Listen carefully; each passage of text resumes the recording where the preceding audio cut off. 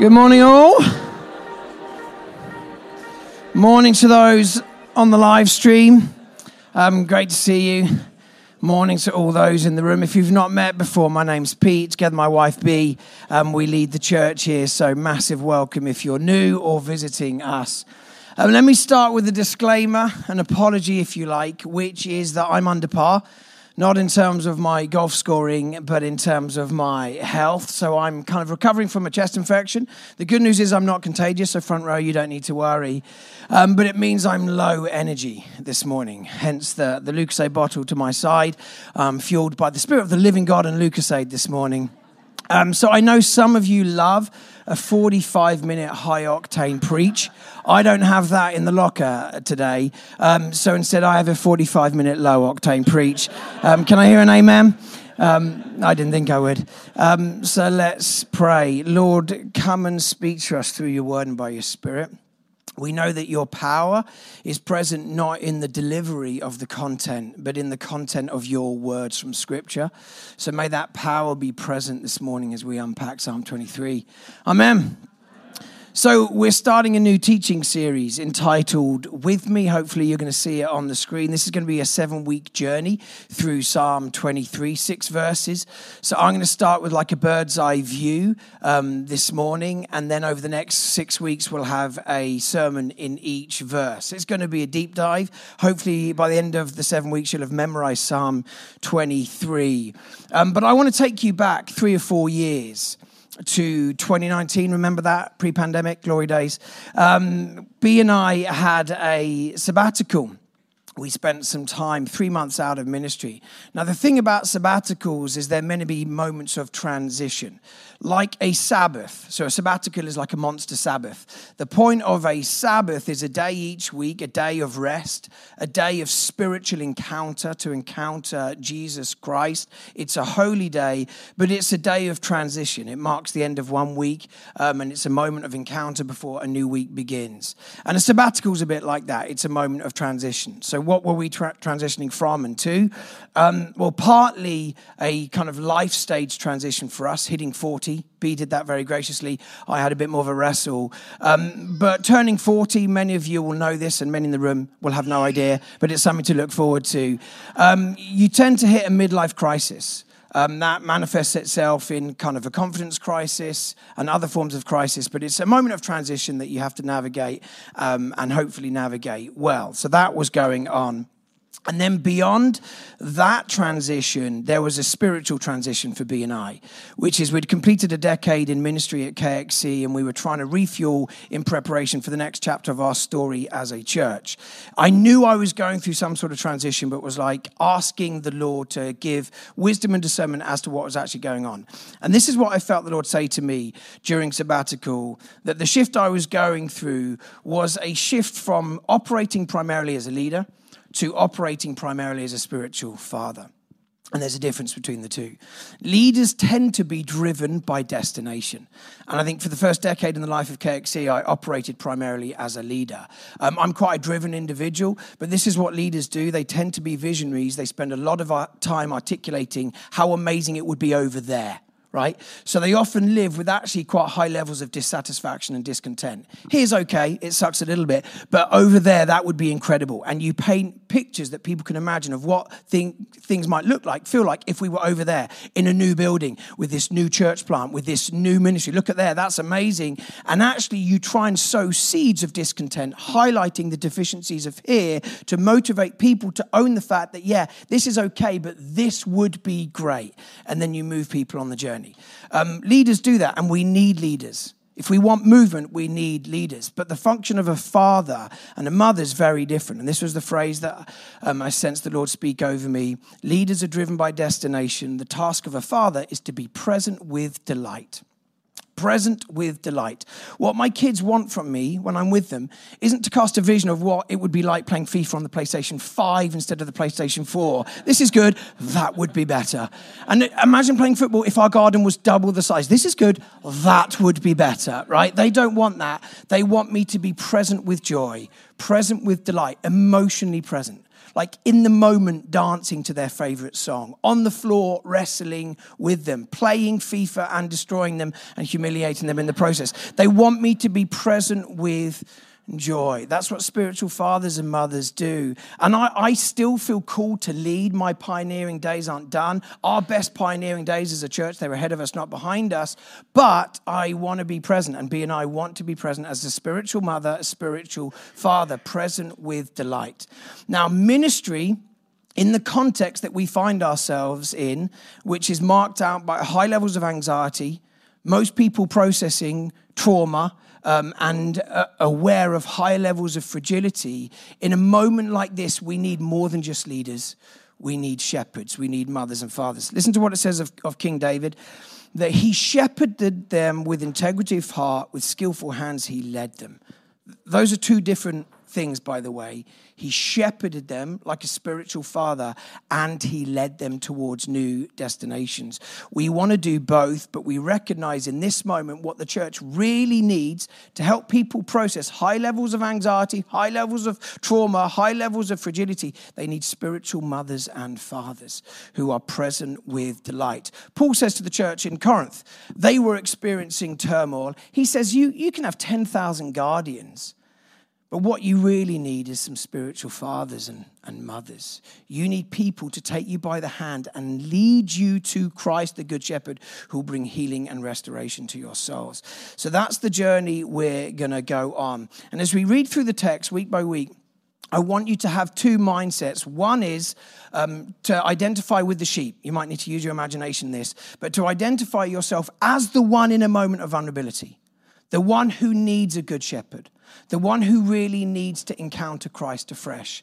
And secondly, to hear the invitation to follow the way of Jesus and become a shepherd for others, leading them to places of encounter with Jesus, to green pastures, still waters, where we find replenishment for our being. So that's the journey we're on. Excited? Semi. Let's read the text together. We're going to read this every single week. Hopefully, as I said, at the end of 7 weeks, we'll have it memorized. So let's say all together, the Lord is my shepherd. I lack nothing. He makes me lie down. He leads me beside quiet waters. He refreshes my soul. He guides me along the right paths of his name's sake. Even though I walk through the darkest valley, I will fear no evil. For you are with me. Your rod and your staff, they comfort me.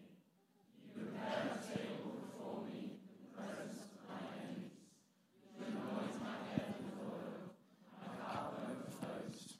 Surely your goodness and love will follow me all the days of my life, and I will dwell in the house of the Lord forever. Amen. Okay, so we're going to journey through Bird's Eye View.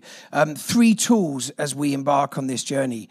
Tool number 1 is we're going to have some guides, theologians, scholars, both from the current age, but also church history. If you want to read a good book, this is a brilliant book, Kenneth Bailey, The Good Shepherd. He's a Middle Eastern scholar who's going to try and unpack this psalm for us with the mindset of what King David was actually trying to speak into as he wrote this psalm. So we've got some guides, some random people that you've never heard of that I'll be quoting on the way. Secondly, we've got some music. So I want this journey to be devotional. So Ruth, you can press play. Hopefully by playing some music, we can manipulate a moment. That's obviously a joke.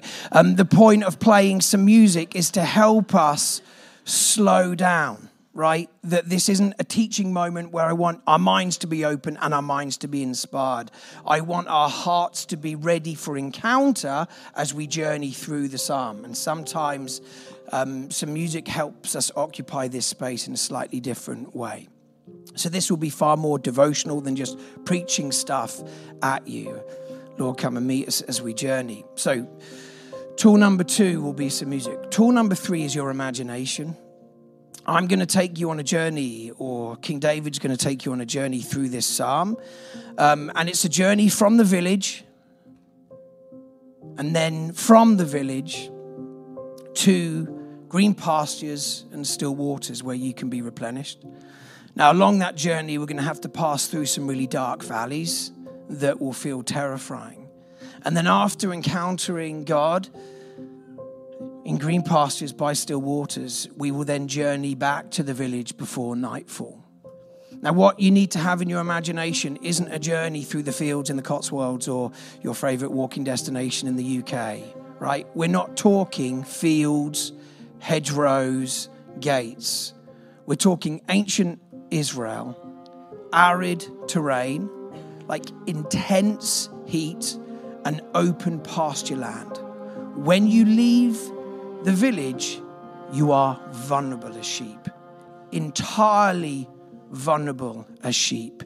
Your only protection is the shepherd. So let's start. Verse 1. The Lord is my shepherd.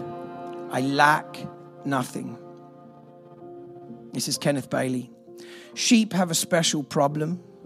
They have no defenses. Cats have teeth, claws, and speed, and they're arrogant. I added that bit.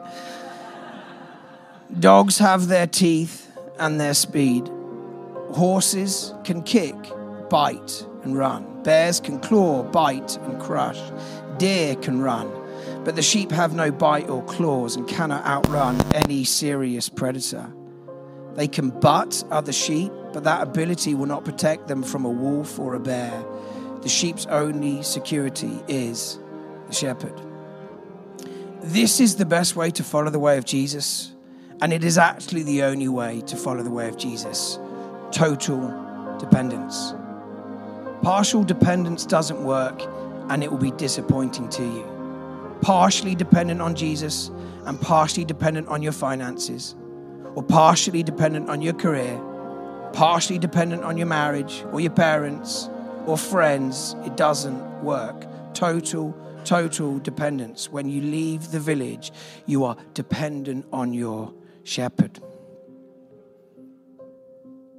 This is an archbishop writing in the 12th century from Armenia. The Lord is my shepherd. In other words, I wandered in the midst of beasts, dogs, and bulls that surrounded me. Lions opened their mouths and wished to ravish me. I was terrified, and because of my fear, I made a treaty with the Savior.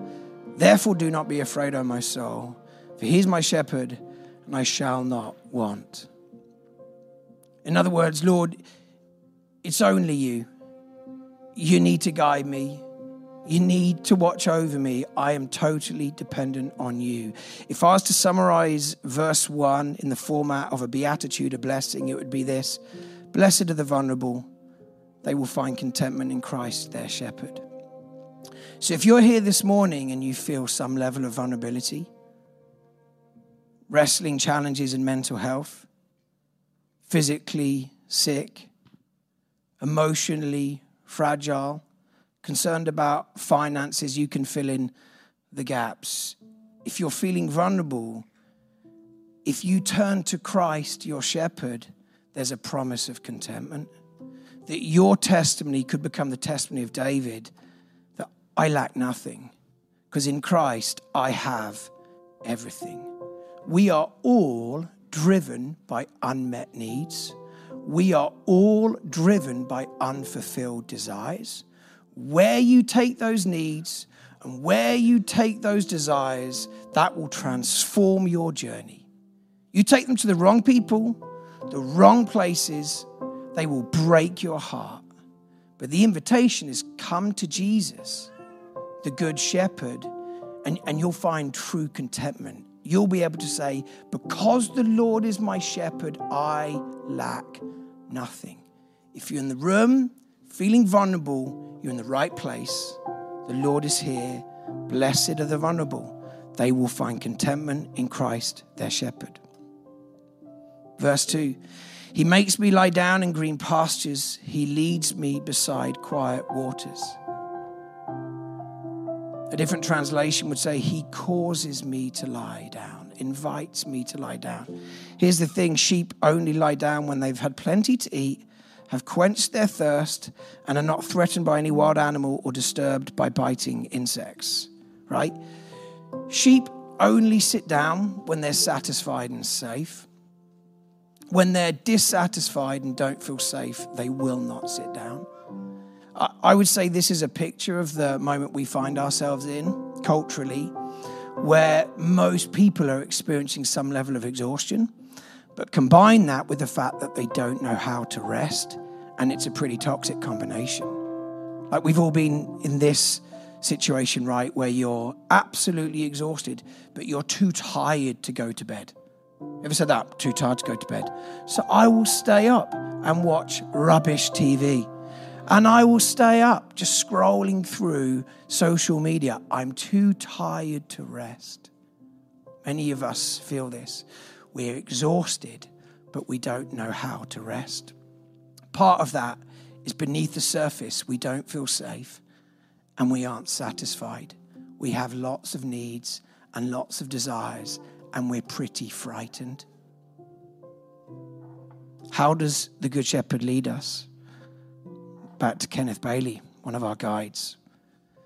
The Good Shepherd leads me. He does not drive me. There is a marked difference. In Egypt, where there is no open pasture land, I've often seen shepherds driving their sheep from behind with sticks. But in the open wilderness of the Holy Land, the shepherd walks slowly ahead of his sheep and either plays his own 10-second tune on a pipe or, more often, sings his own unique call. The sheep appear to be attracted primarily by the voice of the shepherd, which they know and are eager to follow. Like when you're vulnerable, you're more attentive to voices, right? What happens when you tune into the voice of Jesus, your good shepherd? He said, my sheep know the sound of my voice. What happens when you follow the voice? He leads you to still waters. Now, here's another fact you need to know about sheep. You're going to learn a lot about sheep, by the way, is they won't drink from running water, refuse to drink from running water. So the shepherd will go ahead of them, and in the river or in the stream will build a little dam to create a little area of still water. Otherwise, the sheep will be so close, but will be too afraid to actually dip their heads in the river and drink. This is an Armenian shepherd and pastor, says this: within sound and sight of water, they, the sheep, would all begin to run towards it, showing that they were very thirsty. Yet at their arrival, as I watched them, only a few would be drinking, while others all along the edge of the water, like the pedestrians on a fashionable street in a great metropolis, keep passing each other up and down the stream. I learned the valuable lesson that they do not drink from rippling waters. They continue until every last one of them had found a quiet little pool between stones, showing up above the ripples. No turbid streams or ruffled rivulets will tempt them. They want waters that move quietly. If you feel exhausted because you've been attacking life at too much pace, and if you don't know how to rest, can I tell you something about your good shepherd? He goes ahead of you and orchestrates moments of encounter. And he will not force you into those moments, but he will invite you. He will go ahead into the river, create a dam with still waters, and simply invite you to come and drink. And the question is, will you? Will you? Jesus said, come to me, all who are weary, and I will give you rest. If I was to summarize verse 2 with the Beatitude, blessed are they that abide, blessed are they that slow down, blessed are they that rest. They will be led to abundance in Christ, their shepherd. The pathway to abundance isn't hyperactivity, it is slowing down. And some of you in this room, you don't know how to slow down.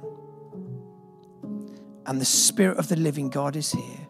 And maybe in a moment when we pray for one another, you can come to the front and say, God, I'm exhausted and I don't know how to rest. Like, could you create a little bit of still water so that I can find replenishment for my innermost being? Blessed are they that abide. Jesus said, I'm the vine, you're the branches. If you abide, if you rest, if you remain in me, you'll bear much fruit that will last. And can I say to us as a family and to us as individuals, stop believing that hyperactivity will lead to abundance. It won't. It will lead to chronic exhaustion. Come and drink. Come and drink. Verse 3. He refreshes my soul. He guides me along the right path for his name's sake. It's a really poor translation. He refreshes my soul. The picture we get from this is of an exhausted sheep looking for refreshment. And we've just had that in verse 2. The Hebrew verb here actually means to be brought back. A better translation would be, he brings back my soul. Or he brings me back and guides me along the right path for his name's sake. So the metaphor isn't a tired sheep, it's a lost sheep. Think of Jesus telling the parable of the lost sheep. The shepherd leaves the 99 and goes for the one that is tired? No, the one that is lost. Back to Kenneth Bailey. Once a sheep knows that it is lost, it tries to hide under a bush or rock and begins quivering and bleating. The shepherd must locate it quickly lest it be heard and killed by a wild animal. On being found, it is usually too traumatized to walk and must be carried back to the flock or to the village. This is the thing about trauma. This is the thing about panic, is it creates paralysis. And then people feel really stuck and don't know how to move on. When we experience real pain, real trauma, we emotionally freeze. And that's a healthy short-term strategy because sometimes the pain is overwhelming, so we numb the pain. But when the short-term strategy becomes the long-term strategy, it creates incredible damage. And you meet individuals in their 40s, 50s that are emotionally trapped in their teens and 20s. This is what happens when we experience trauma. Can I remind you of what your good shepherd's like? He leaves the 99. And he hears the cries for help. And he knows where you're hiding. And if you let him, he'll come and find you. And he'll rescue you. And he'll bring you back into community. He will nurse your wounds so that you can find healing. If I was to summarize verse 3 in a blessing, blessed are those that are lost and hurting. They will be found and made whole in Christ their shepherd. So if you're here this morning and you feel lost in life, emotionally stuck in life, drifting, going through patterns that are cyclical, just can't move on, the Spirit is here. There is a blessing for you this morning in Christ, your good shepherd. Verse 4, even though I walk through the darkest valley, I'll fear no evil, for you're with me. Your rod and your staff, they comfort me. The only way to move from one valley to another is through these dark valleys. This is what one scholar says. Valleys of the shadow of death are paths which wind in between mountains where there are dark shadows and deep gorges. Travelers march slowly and silently in order to avoid being seen or heard by bandits. The fear of death is constantly in their minds. They tremble. They expect trouble or death at any time while they are passing through. In moments of transition in life, the fear you experience isn't irrational. It is rational. You probably should be afraid. Like, there are threats, there are things in moments of transition that are a danger. But there is one who can overcome the fear. For sheep, it's a mere glimpse of the shepherd. It's like, oh, we're fine. He's leading us through this. And there is something that they can see, which is the rod and the staff. The Hebrew word here translated rod has a long history. Its meanings include rod, scepter, and weapon. It does not refer to a walking stick. Rather, it's the shepherd's primary offensive weapon for protecting the flock from enemies, be they wild animals or human thieves. The instrument itself is about 2.5 feet long with a mace-like end into which heavy pieces of sharp iron are often embedded. It becomes a formidable weapon. So when the sheep sees the rod, they know that their shepherd has enough power to overcome enemies. But more than just the rod, there's a staff, and the shepherd's staff has a crook, which means that if the sheep get stuck, this staff will rescue them, set them free.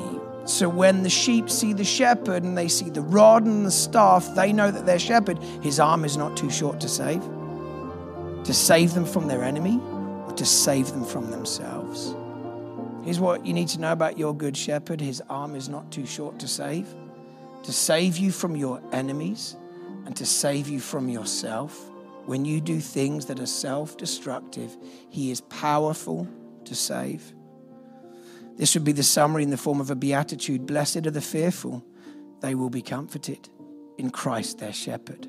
Anyone here this morning feeling anxious, afraid? I want you to know that your God in heaven, his arm is not too short to save. Verse 5, penultimate verse. You prepare a table before me in the presence of my enemies. You anoint my head with oil. My cup overflows. Now we've got a scene change here. We've moved from shepherd, sheep, to a host with guests. A little bit like Luke 15, when you go from the story of a lost sheep to a lost coin to a lost son, and then to a banquet at the Father's house. Similar progression here, right? So they are feasting in the presence of their enemies. In other words, blessed are the surrounded, they will be defended in Christ their shepherd. Anyone feeling overwhelmed, like the external pressure is just too much for you, you can't quite cope with the opposition, the oppression, whatever it might be.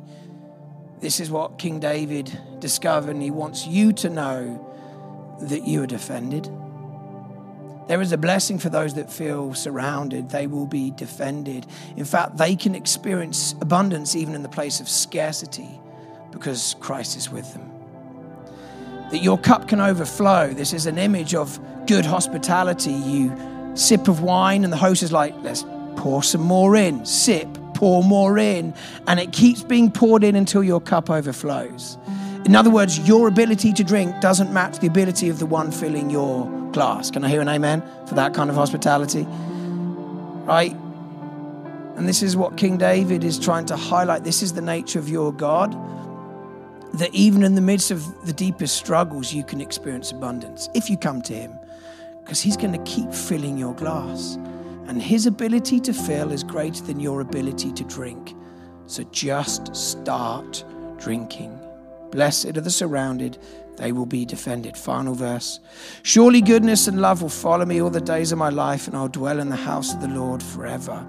We finished the psalm as we began the psalm.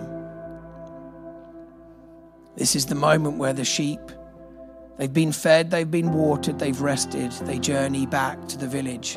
On the way home at the end of each day, the shepherd knows that there is the danger of a wolf or some other predator following the returning herd in the hope that a young or injured sheep might lag behind and become easy prey.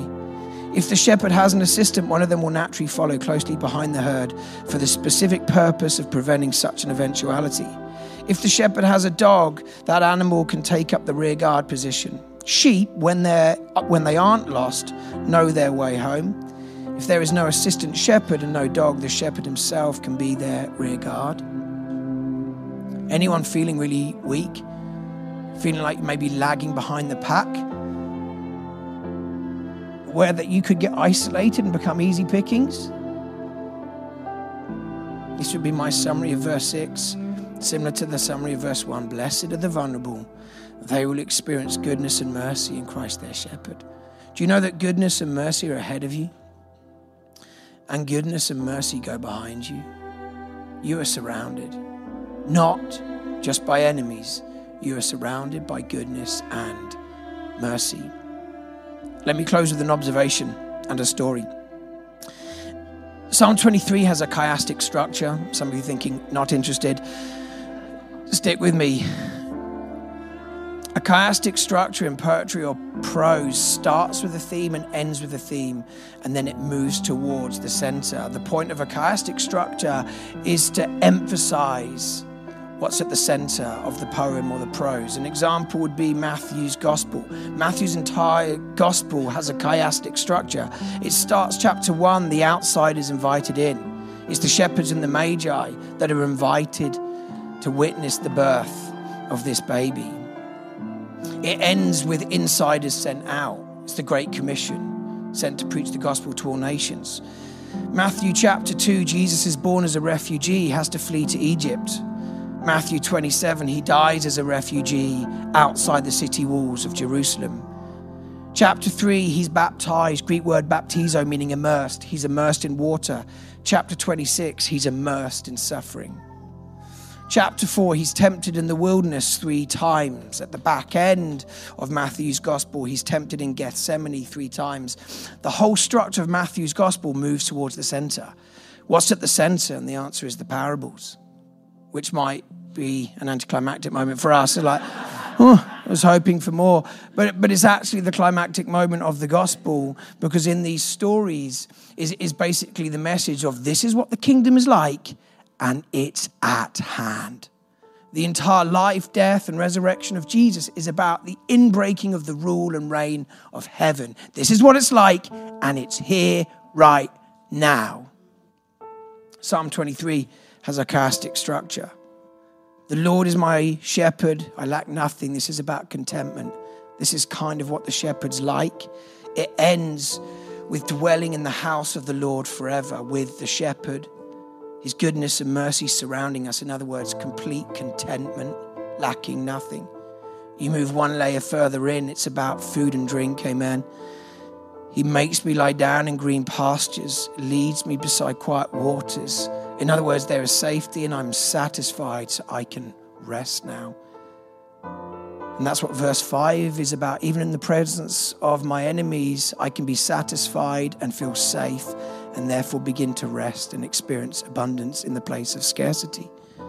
Move one layer further in, it's about protection and rescue and security. He brings me back when I'm lost, and he puts me back on the right path. And when I see the rod and when I see the staff, I know his arm is not too short to save. I am safe. He can rescue me and watch over me, be my great shield and great reward. And it keeps moving in. And those reading the psalm are like, what's at the center? What's at the center? What's at the center? And the answer is that he's with you. And if there's one thing you should know from this psalm, it's that God is with you and you are never alone. And he promised never to leave you, never forsake you. He is with you. So let me close with the story of a British couple on holiday in Spain. I read this in the newspaper a number of years ago. And they had rented out a villa. At the end of the garden of the villa, there was a little gate, and beyond the gate was the sea wall. They had a son, 8, 9 years old, and this son would often go into the garden and play and then just watch the sea break against this sea wall, mesmerized by the sea, as we so often are. And then one day, this boy opened up the gate and decided he was going to sit on the wall and just watch the waves crash against the wall. And one rogue wave hit him, took him into the waters. Now, the dad was watching this from the villa out of the window and went running to help his son. Started screaming for help, but there was no one around, so the father jumped into the waves. And they both tragically drowned. Now, the mother wasn't present, but she was interviewed later and said, I know what would have happened. My husband couldn't swim.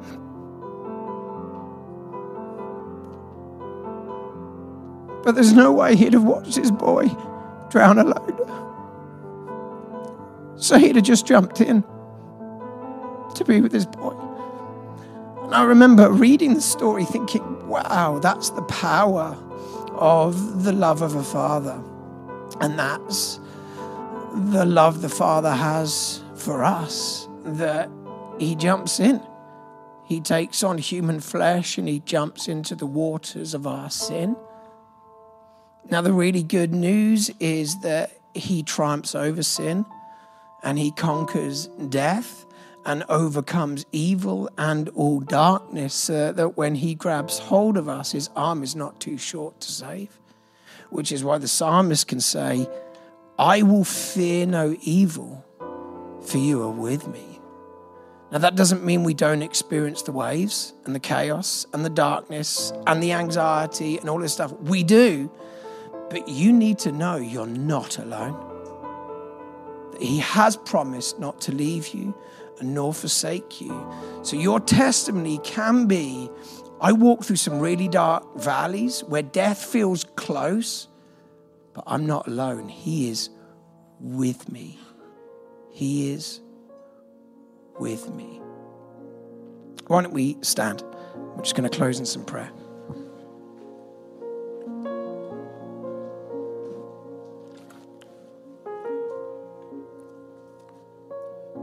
So, Holy Spirit,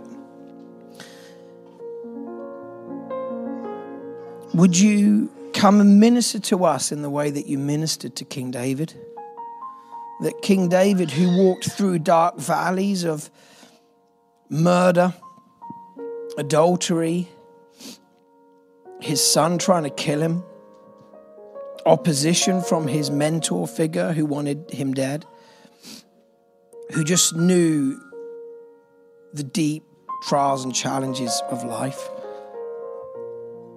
yet could write an incredible psalm revealing your nature as a good shepherd. Spirit, come and minister to us in our fragility, in our frailty. Holy Spirit, come. And I want to encourage you just to hold out your hands in a simple posture of receiving if you're up for this. To say a simple prayer, also penned by David. Search me, O God, and know my heart. Test me and know my anxious thoughts. See if there is any offensive way in me, and lead me in the way everlasting. And as you basically say, search me, God, he doesn't want to sort of like reveal hidden sin necessarily, and he certainly doesn't want to energize condemnation. He wants to find you in your point of weakness to be present with strength.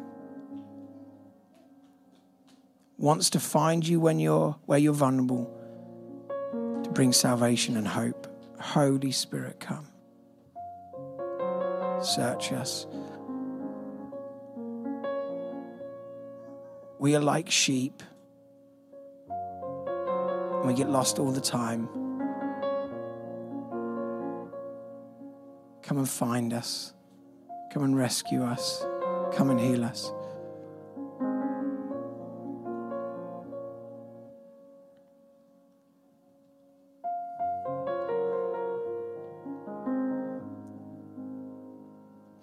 Here's what we're going to do just as we close.